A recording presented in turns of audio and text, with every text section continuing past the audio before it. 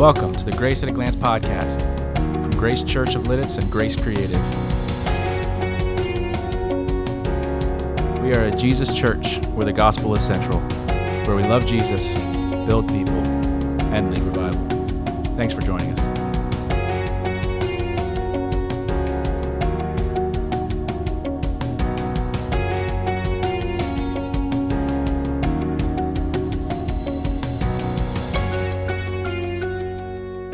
Good morning, everyone. It's awesome to see you here this morning, and I trust that as we've come into the presence of Christ, as these little ones have brought us into the reminder that Jesus loves the little children, that your hearts are warmed, especially as we move into this Advent and Christmas season. You know, I've had the privilege of raising 3 sons, and you just heard one of them. And not to tell stories out of school, but I can remember when he was little and laying in a crib. And I can remember when the other ones were that too, and the day they were born and the joy that they brought to our family. And the fact that now, with the years having gone on, and if you're a person who's had a few decades behind you now, that reality that one day those little ones grow up to become adult ones. And it's not too far into the journey between their birth and when they become adults that they begin to express their judgments, and especially their judgments about the opinions their parents hold, right? It doesn't take long before those children begin to say, "Dad, why are you wearing those socks?" Or, "Dad, how could you put saltine crackers in milk?" Or whatever other things that they discern in their judgment that they don't like. Sons, daughters, our children grow up and they become discerners and choice makers and judges. We're going to look at 2 passages in the scriptures today that show Jesus as a son born in a cradle and Jesus as an adult son who becomes discerning. Now, if you've been with us at all, or you've heard a little bit about what we're talking about this month, we're in a series called Only Light, and the emphasis of the series is focusing in on a term that Jesus used of himself. Jesus used the term Son of Man many times in the Bible when he referred to himself. The Son of Man, he says. And the word Son of Man, translated into modern English, actually means human being. So when Jesus, the eternal God, made a baby who is sent from God as God's Son and becomes a human being, that is such an impactful reality for Jesus that when he references himself, he calls himself human being. And we've looked at this month how God blesses us through a human being, God teaches us through a human being, and this morning, how God judges us through a human being. So let's look at a passage you're very familiar with in Luke chapter 2, and you remember the story. We're going to read it here. It's of shepherds and angels, and a decree has been made by Caesar in Rome, and all of the people have to go back to their hometowns in order to register for a census and in order so that they can pay taxes. So the Roman king has made a declaration. That's the context for why Joseph and Mary are in Bethlehem. That's David's hometown, or Joseph's hometown. He's a descendant of David. And so they're there for that reason. Town is full, lodging is full. The only place they can find to stay is a stable, and the only place for a newborn baby, a manger. That's the context. We're familiar with it. We're going to read it. But then we're going to read a second passage where Jesus is now not only an adult man and a grown man, but a conquering, victorious king. It's a much lesser known passage, but it's an incredible passage to reflect on in light of Luke chapter 2, and it's found in Matthew chapter 25. So we're going to read these 2 stories, and they're just a few short verses. But here's what I'd like to ask you, the audience, to do while I'm reading. I want you as the passages come up and are read, to begin to reflect upon all of the things in each of the passages that are similar and a couple of things that are different. All right? That's your assignment as the teacher is speaking. Okay, here we go. Luke chapter 2, verses 6 through 12. While they were there, the time came for her baby to be born. She's in Bethlehem. It's time for Jesus to come into the earth. She gave birth to her firstborn son. She wrapped him snugly in strips of cloth and laid him in a manger because there was no lodging available for them. That night there were shepherds staying in the fields nearby, guarding their flocks of sheep. Suddenly an angel of the Lord appeared among them, and the radiance of the Lord's glory surrounded them. They were terrified, but the angel reassured them. "Don't be afraid," he said. "I bring you good news that will bring great joy to all people. The Savior, yes, the Messiah, the Lord, has been born today in Bethlehem, the city of David. And you will recognize him by this sign. You will find a baby wrapped snugly in strips of cloth, lying in a manger." All right, so that's Luke chapter 2, a story we're very familiar with at Christmas time. We have our nativity scenes. We have pictures of angels and later of wise men, etc. Now, I want us to listen to the next passage, consider the things that are similar and the few things that are different. Here is Matthew chapter 25, verses 31 through 33. And this is Jesus, who has been referred to as the Son in Luke chapter 2, referring now to himself as the Son of Man. "But when the Son of Man comes in his glory, and all the angels with him, then he will sit upon his glorious throne. All the nations will be gathered in his presence, and he will separate the people as a shepherd separates the sheep from the goats. He will place the sheep at his right hand and the goats at his left." All right. What I want to do is to take these two passages and I want to compare them for you.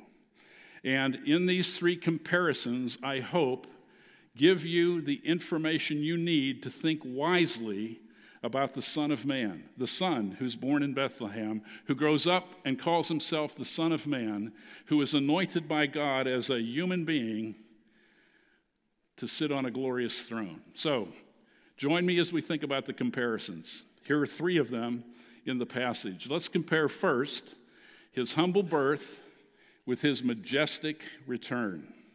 Did you notice that in both stories there are sheep?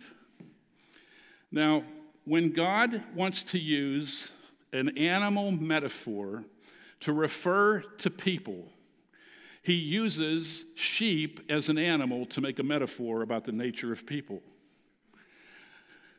I would think that God might choose other animals. When he refers to King David or to Jesus, he often calls him the lion.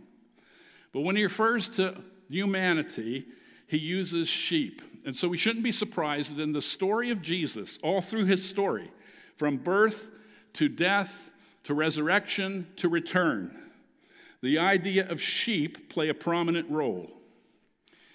We are sheep, the Bible tells us, the people of God's pasture. Now remember, the Bible was written in an agrarian society.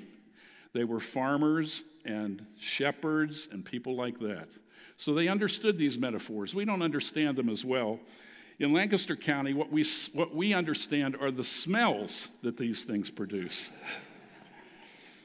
But God has decided to help us understand something about ourselves by calling us sheep. What are sheep like? Sheep are fearful. Sheep are afraid. Sheep are not the smartest animal in the barn. Sheep will follow the voice of whoever gives the strongest influence on them. Sheep get themselves into messes. Sheep oftentimes fall upside down and land on their back and can't get up. That's called being downcast. And all the blood flows out of their legs and down into their body. And if they stay in that position, they'll die. What also is true about a sheep? that if a sheep is going to thrive, a sheep has to have a shepherd. And you'll notice in the stories, both stories, that there is a shepherd involved. The shepherds are keeping their flocks by night, an angel appears, and the shepherds are told, don't be afraid. When Jesus talks about himself later in life, he will say, I am the good shepherd. My sheep hear my voice. And of course, in the passage we just saw in Matthew 25, like a shepherd, he will separate his flock. So, both stories have sheep, both stories have shepherds, both stories have angels. The angels appear in the sky, and the shepherds are terrified. And I think, really, if angels appeared to me, I'd be terrified too, because every person in the Bible who ever has an experience with an angel falls down as if they were wanted to die. Apparently, angels are terrifying. They're always telling people when they show up, don't be afraid. But I'm a sheep. I'm supposed to be afraid. Don't be afraid. They must be glorious. They must be unbelievably fantastic in their appearance. They must be magnificent, because every time they show up in any story in the Bible, everybody's afraid. So there's angels in both passages. Angels that appear glorious and talk about the glory of God, and angels who appear next to the glorious God and who worship his glory. And think about this fourth thing. Both stories have a place to repose. In the story of Jesus, his place of repose in his incarnation is this cradle. It's a food trough for animals. That's what it is, this manger. And basically, it's what the animals ate out of. But apparently it was wide enough and long enough that if it was cleaned out a little bit, she could take her baby wrapped up and lay him there. So his place of rest on earth was this manger. And if you read anything about the story of Jesus, what do you find about Jesus? He's always needing to rest. He rests here in the story of his birth. Later on, it says after he was doing miracles, he was tired and sleepy and he needed to rest. Later, after traveling through Samaria and sitting down at the well, it says he was tired and sleepy. Jesus slept a lot. And rightly so. He was a human being. Fully God, mysteriously, fully man. Experiencing the same things as us. He needed to rest. And he had a hard time finding places to rest, because he said this about himself. He said, flocks of the air, birds of the air have nests, and foxes in the field have dens. But the Son of Man, the human being, has nowhere to lay his head. In the story of the manger, he rested. Mary put him there in swaddling clothes. But you know, there's another kind of rest that Jesus has as King of Kings and Lord of Lords. The Bible says that after Jesus said it was finished and bowed his head on the cross and gave up his life, and then after he rose from the dead 3 days later and ascended into heaven, the Bible says he sat down at God's right hand. Now, kings would only sit down on their throne in front of others after they've won a battle. This idea is taken from all of the Middle Eastern cultures and also from the Roman culture. When a Roman Caesar would conquer an enemy in battle, he would march that enemy through the streets, leading a procession. The procession was a celebration as the people of Rome celebrated their king's conquering. And after all was done, and the enemy was vanquished, and the foes of the Caesar were made to kneel before him, only then would the Caesar sit down. The task of victory achieved, the final pronouncement of judgment to be had. And those prisoners were then often sent off to prison or death. But that kind of rest was not a sleepy little boy who needed to go to bed because he was cranky. That kind of rest was a conquering king who had rest from his enemies because he had conquered them. Did you notice that in the second story in Matthew 25, the Son of Man, it says, sat down on his glorious throne? Isn't that awesome? You have shepherds and you have sheep and you have angels and you have a place to rest. It's wise for us to consider this baby, not just in the manger, but also in his majestic return. Secondly, we should compare the king and his declaration as king by some people with his declaration as king over all people. So what we see in the stories is that both stories have those who worship. See that? There's shepherds in the field, and the angels say, hey, today over in Bethlehem is born for you a Savior who is Christ the Lord. Don't be afraid. Go worship him. In every story of Jesus, when people come across him, as he comes to do his good work in life, in almost all of those stories, there is some hesitancy on the part of people to approach Christ in worship. Now, some run to Christ, but some want to come to Christ but feel hesitant to. And this is a story in Luke 2 here of shepherds who must be encouraged to go see him. Don't be afraid. There's a Savior born for you, and his name is Jesus Christ the Lord.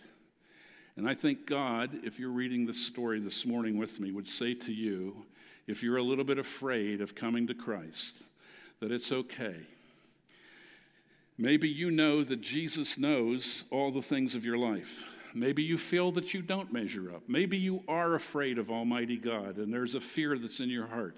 Jesus came to make sure you understand that you can come to God through him so that you won't be afraid. And so whatever you might be wrestling with and might be saying, I don't know. I'm a little bit afraid because God knows my life and it hasn't been perfect. No, your life hasn't been, and neither has mine, but his was. And as a human being, he lived a perfect life so that his record of obedience could be placed on your record. And so you can come to Jesus. In fact, Jesus invites you to come to him. Did you know that Jesus never invited anybody to come to church? Did you know that? We invite people to come to church because we want them to see our grandkids singing, right? I think like the best service of the year is when these kids stand up here and they're sometimes singing and sometimes doing other things. But Jesus said, come to me and I will give you rest. Let the little children come to me. And Jesus says, unless you come to me like a little child, you cannot see the kingdom of heaven. Jesus knows that he loves kids, and kids know that he loves them. And if you're here today and you're afraid, I want you to remember what Jesus says. Come to me as a little child, and I will give you rest. And if you need rest, Jesus invites you, like the shepherd, to overcome your fear and come to him today. He says, if anybody comes to me, I won't cast them away. So there are those in both of these stories who've come to worship, and both of these stories have a king. Later on, we'll see wise men that show up in a little different story of the New Testament that we celebrate at Christmas as well. And they came and they say to Herod, hey, we've come to worship the king. And when they come to Jesus and see the Christ child, they present the king with their gifts. And of course, the second story has a king also, seated high on a throne. In the first story, there were three kings, the king of Rome, and the king of Palestine and Jerusalem, that's Herod, and the king in the manger, that's Jesus. But in the last story, only one king, only one Lord. Both stories have believers. Eventually, the wise men and the shepherds and others make their way to the presence of Christ, right? In fact, God gives us the opportunity to be believers now. He gives us the choice of coming now. And their stories have both believers and unbelievers in them. There were plenty of people who, even though they knew the passage of where the Christ was supposed to be born, and they were religiously knowledgeable, that even though they knew that Bethlehem was the place, they never got up and went to worship the king because they didn't believe. And in every heart, across every place, there are believers and unbelievers, and the second story demonstrates that. It says, there are those who, like sheep, have come to Jesus and belong to his flock, and there are those who do not. So these stories have some people worshiping the king in the first one, but everybody worshiping the king in the second. Now let's go to the final thing. We want to compare his incarnation with his exaltation. Both of these stories display God's mercy. The Bible says that God looks down from heaven, and he knows that we are but dust. Some people question whether God is a God of love because they see the evil in the world, they see the pain in the world, they see the suffering in the world, and perhaps they themselves have experienced that suffering and pain. And they say, well, is God really a God of love? Does God really care? Does God really know and understand? And why does God permit this to happen? Here's the Christian understanding of this, all right? The enemy of God who brought evil into the world, his name is Satan. And Satan tricked humanity into sin. And now that sin and evil permeates every person on planet Earth. And apparently, the death that sin brought is so difficult to overcome that it took God becoming a man in history. After years of promised coming, he comes, and only after years of working through people's hearts and lives does he able finally to overcome the one who brought death into the world, namely Satan. Because the Bible says that at the end, the last enemy to be destroyed is death. How hard is evil and sin to remove from my heart? How hard is it to remove warring nations who want to acquire other person's lands? How hard is it to stop a conflict when it's been started through acts of terrorism and responded to by acts of loyalty? How hard must it be for God to remove this wickedness from planet Earth? So hard that he himself had to become one of humanity so that he himself could destroy the enemy of humanity and of God, and so hard that it required God himself to die on planet Earth. The incarnation is the display of God's mercy. I'm not sure we ever really think about this, but this is true. When the world went to hell in the Garden of Eden through the disobedience of Adam and Eve, God was not obligated to save it. He could have just written it off. He could have just said, well, I'll go try somewhere else. Have you ever thought about that? Mercy is God not giving us what we deserve.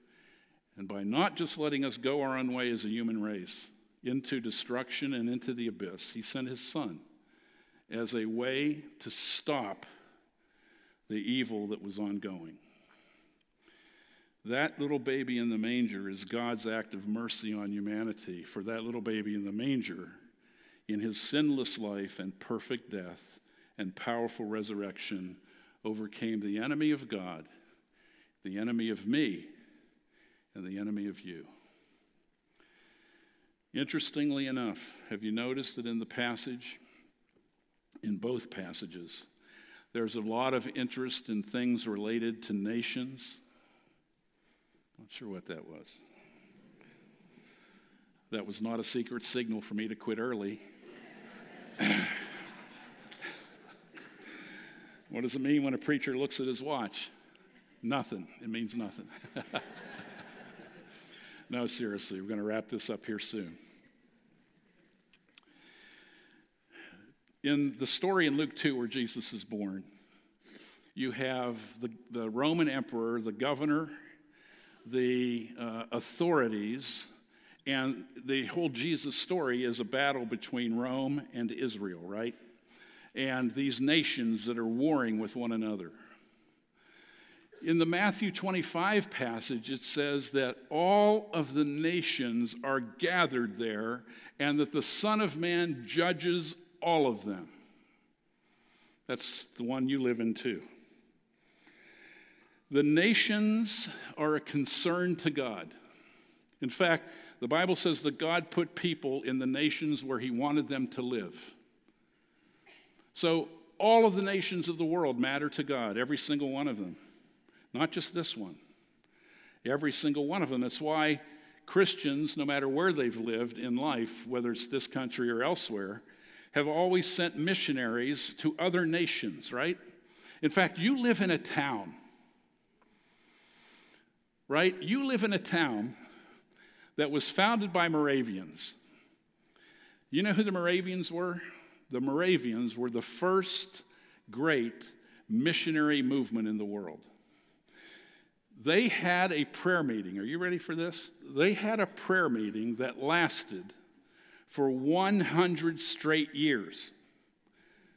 In their prayer rooms, they had at least one person praying consecutively for 100 years for the nations of the world to come to know Jesus Christ as Savior. And you know, one of the places in America that Count von Zinzendorf, the founder of the Moravians, sent his missionaries?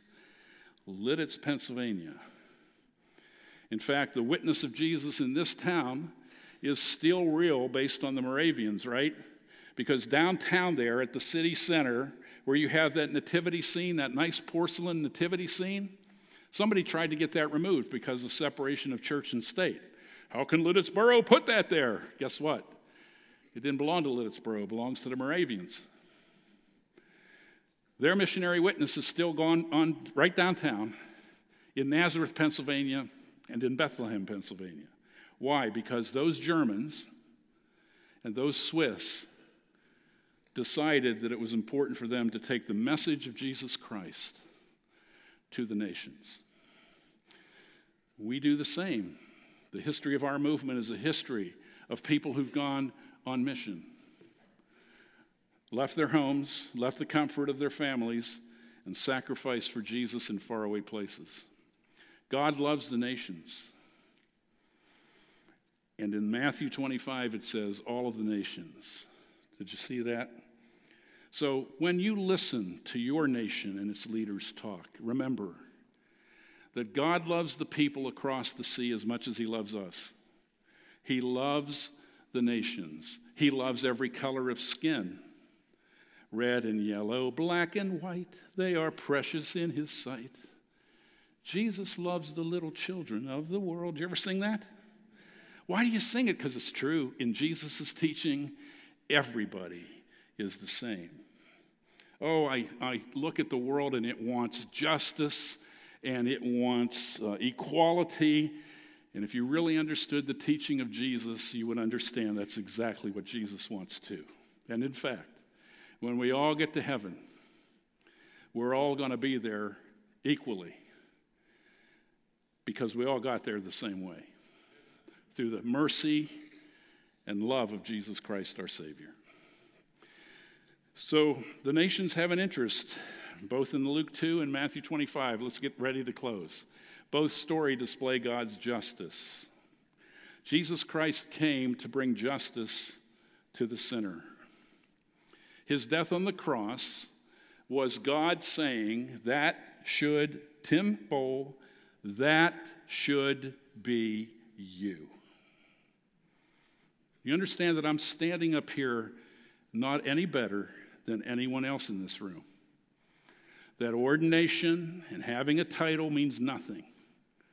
Before a holy God, born a sinner like all other sinners, I have nothing to defend myself against the wrongs that I've committed in my life.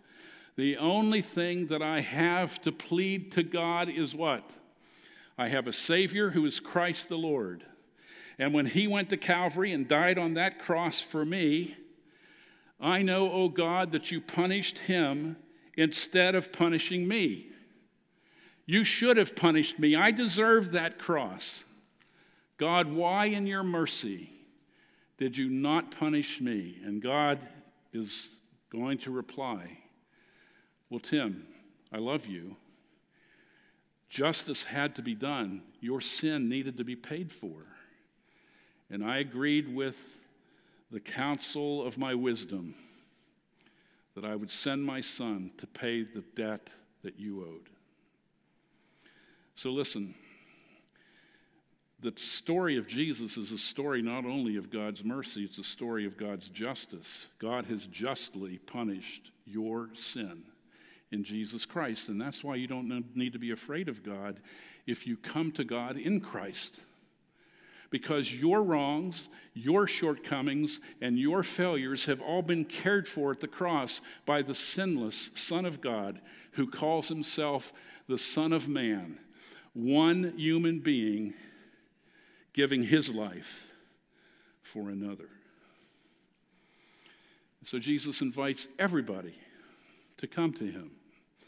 All of us are sinners and can't measure up. Jesus was sinless and did measure up. And God is willing to put on your record for all time and all eternity that you were perfectly sinless, because he's taken that record of Christ and placed it on you. That's awesome, isn't it? I'm wearing clothes of righteousness placed on me by the grace of God, not because of my own works, but because of his grace. Finally, and we close with this, both stories declare that a choice is made. We live in a world where you hear a lot of talk about pro-choice. We live in a world where you have a lot of talk about your rights. We live in a world where you get to make many decisions. You got to make decisions today about whether you'd come here and worship, what clothes you would put on when you came, what football team you're going to root for, and I'm ready to make a change on that.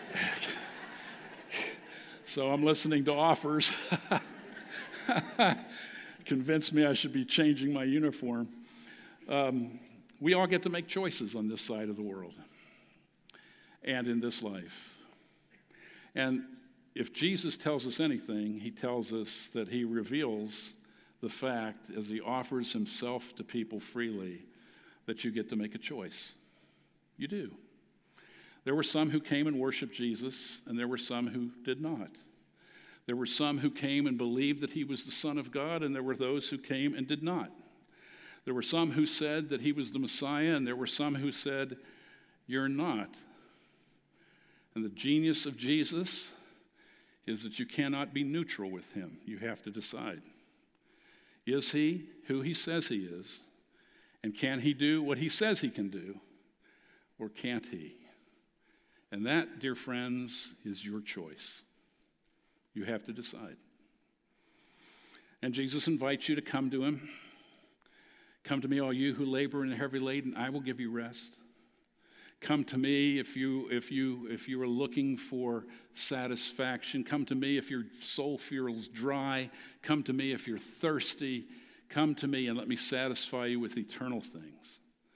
And Jesus makes an offer of himself. He doesn't offer religion, by the way. Jesus was no fan of religion. We understand that, right? Jesus did not like religion. Religion was made up of hypocrites and people whose heart weren't right with God. Jesus came to offer relationship with God.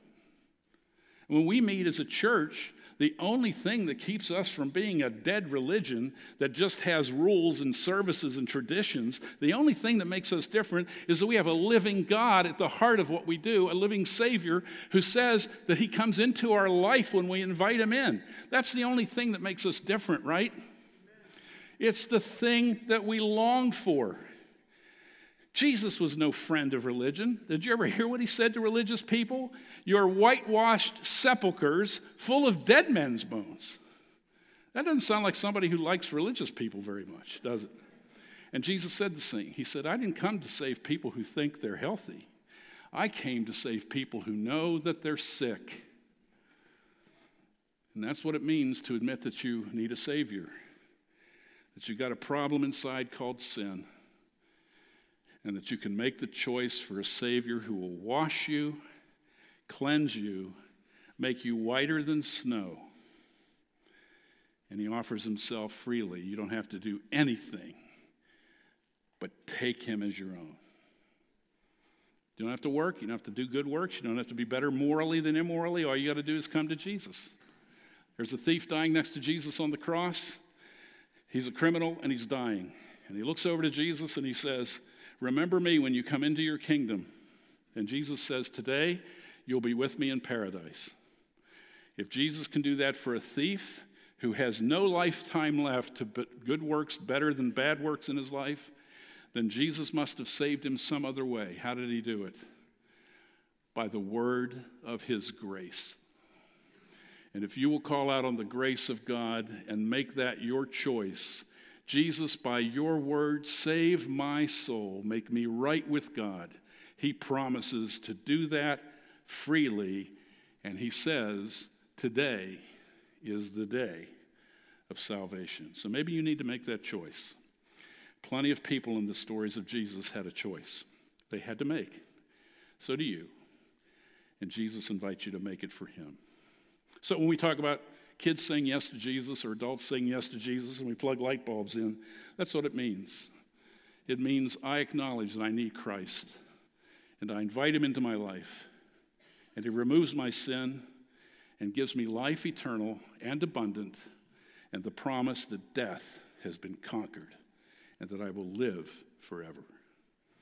Don't you want to say yes to that good news? That's a choice you can make today. In the Matthew 25 story, as Jesus sits on the throne, there's no human being there who's going to make any choice except for one. In that story, the Son of Man, the human being, makes the choice. Did you notice it says in the passage that he separates as the shepherd those on his right and those on his left?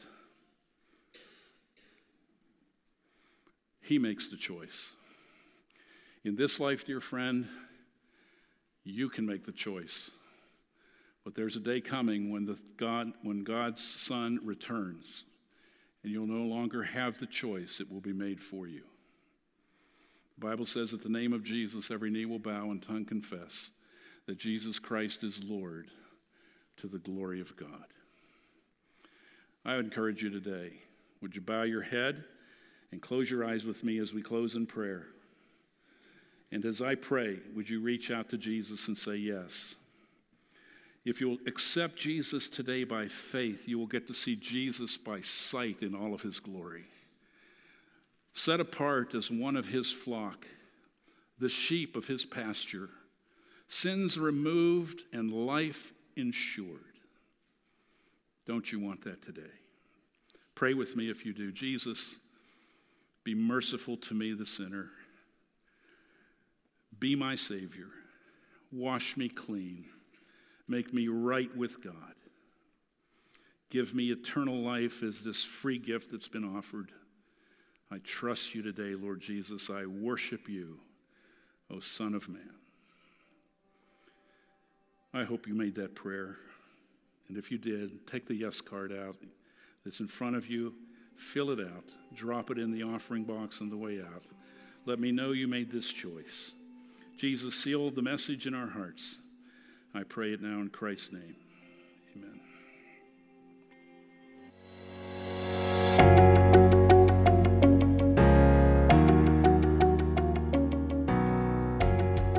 Hosting for this podcast has been brought to you by Anchor from Spotify.